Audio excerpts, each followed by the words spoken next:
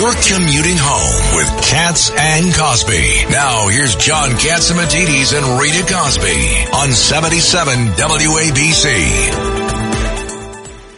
And now we have calling in. Yeah, we've got Joe Concha. I love Joe Concha. Joe is the best Fox News contributor, media analyst, columnist for The Messenger. I watch him every day when Kudlow's on. And he was just on. And boy, we are talking about the Trump speech, Joe. And when the media cut away, this happened in Iowa. He declares victory. That was a huge victory. He starts talking about the border. The media cuts away and says, oh, we're fact checking this. He's talking anti-immigrant because he's talking about securing the border. They did it last night, Joe. What is going on?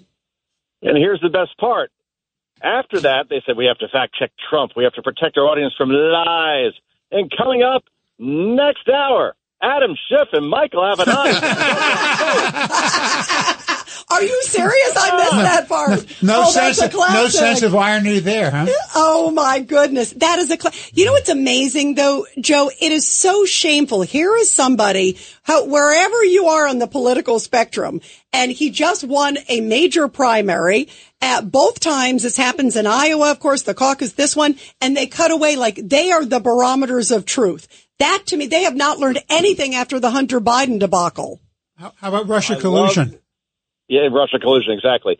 After Iowa, Trump starts talking about the border and talking about an invasion. And it is an invasion. There's nothing in terms of language there that is inaccurate. When you're talking about 7.5 million people coming into this country since Joe Biden took office, there are 38 U.S. states that don't have a total population of 7.5 million. And we see what's happening in New York, guys, right?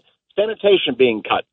And we have libraries being cut, education being cut, New York City police officers and their budget being cut because we're taking care of these folks. It exhausts budgets. Oh, by the way, terrorists are coming across the border, according to the FBI terror watch list. Not my opinion again. These are facts.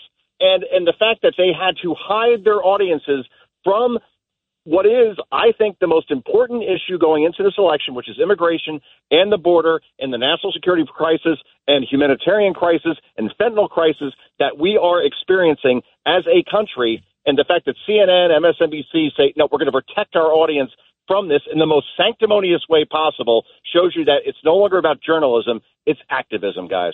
Joe, it's Judge Richard Weinberg. Do you think they're going to block out the hearings on the impeachment of Secretary Mayorkas? That's a good question. Yeah, well, of course. No. They'll bring you updates as it occurs. Meanwhile, the January 6th committee, which didn't allow any cross-examination of any witnesses, that was 24/7 live on all networks. And that's just the double standard that is happening here. Now, here's the good news. Nobody trusts the messenger anymore. I remember before the 2016 election, The Hill, where I was working at the time as a reporter, we did an analysis of the 59 largest newspapers in the country.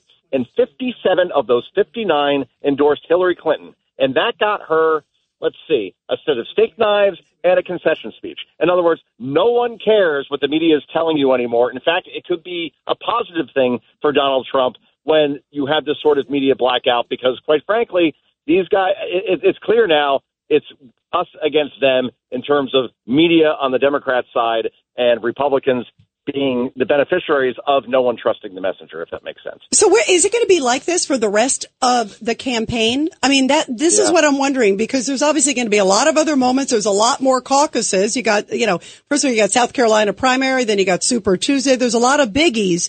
And is this the par for course? And I cannot believe that they would say this is the number one issue. Not just how you feel, Joe, but if you look at the polls from Iowa and also New Hampshire, it surpassed economy overwhelmingly that people carry about the border. So what, they're going to block the American audience from their concerns?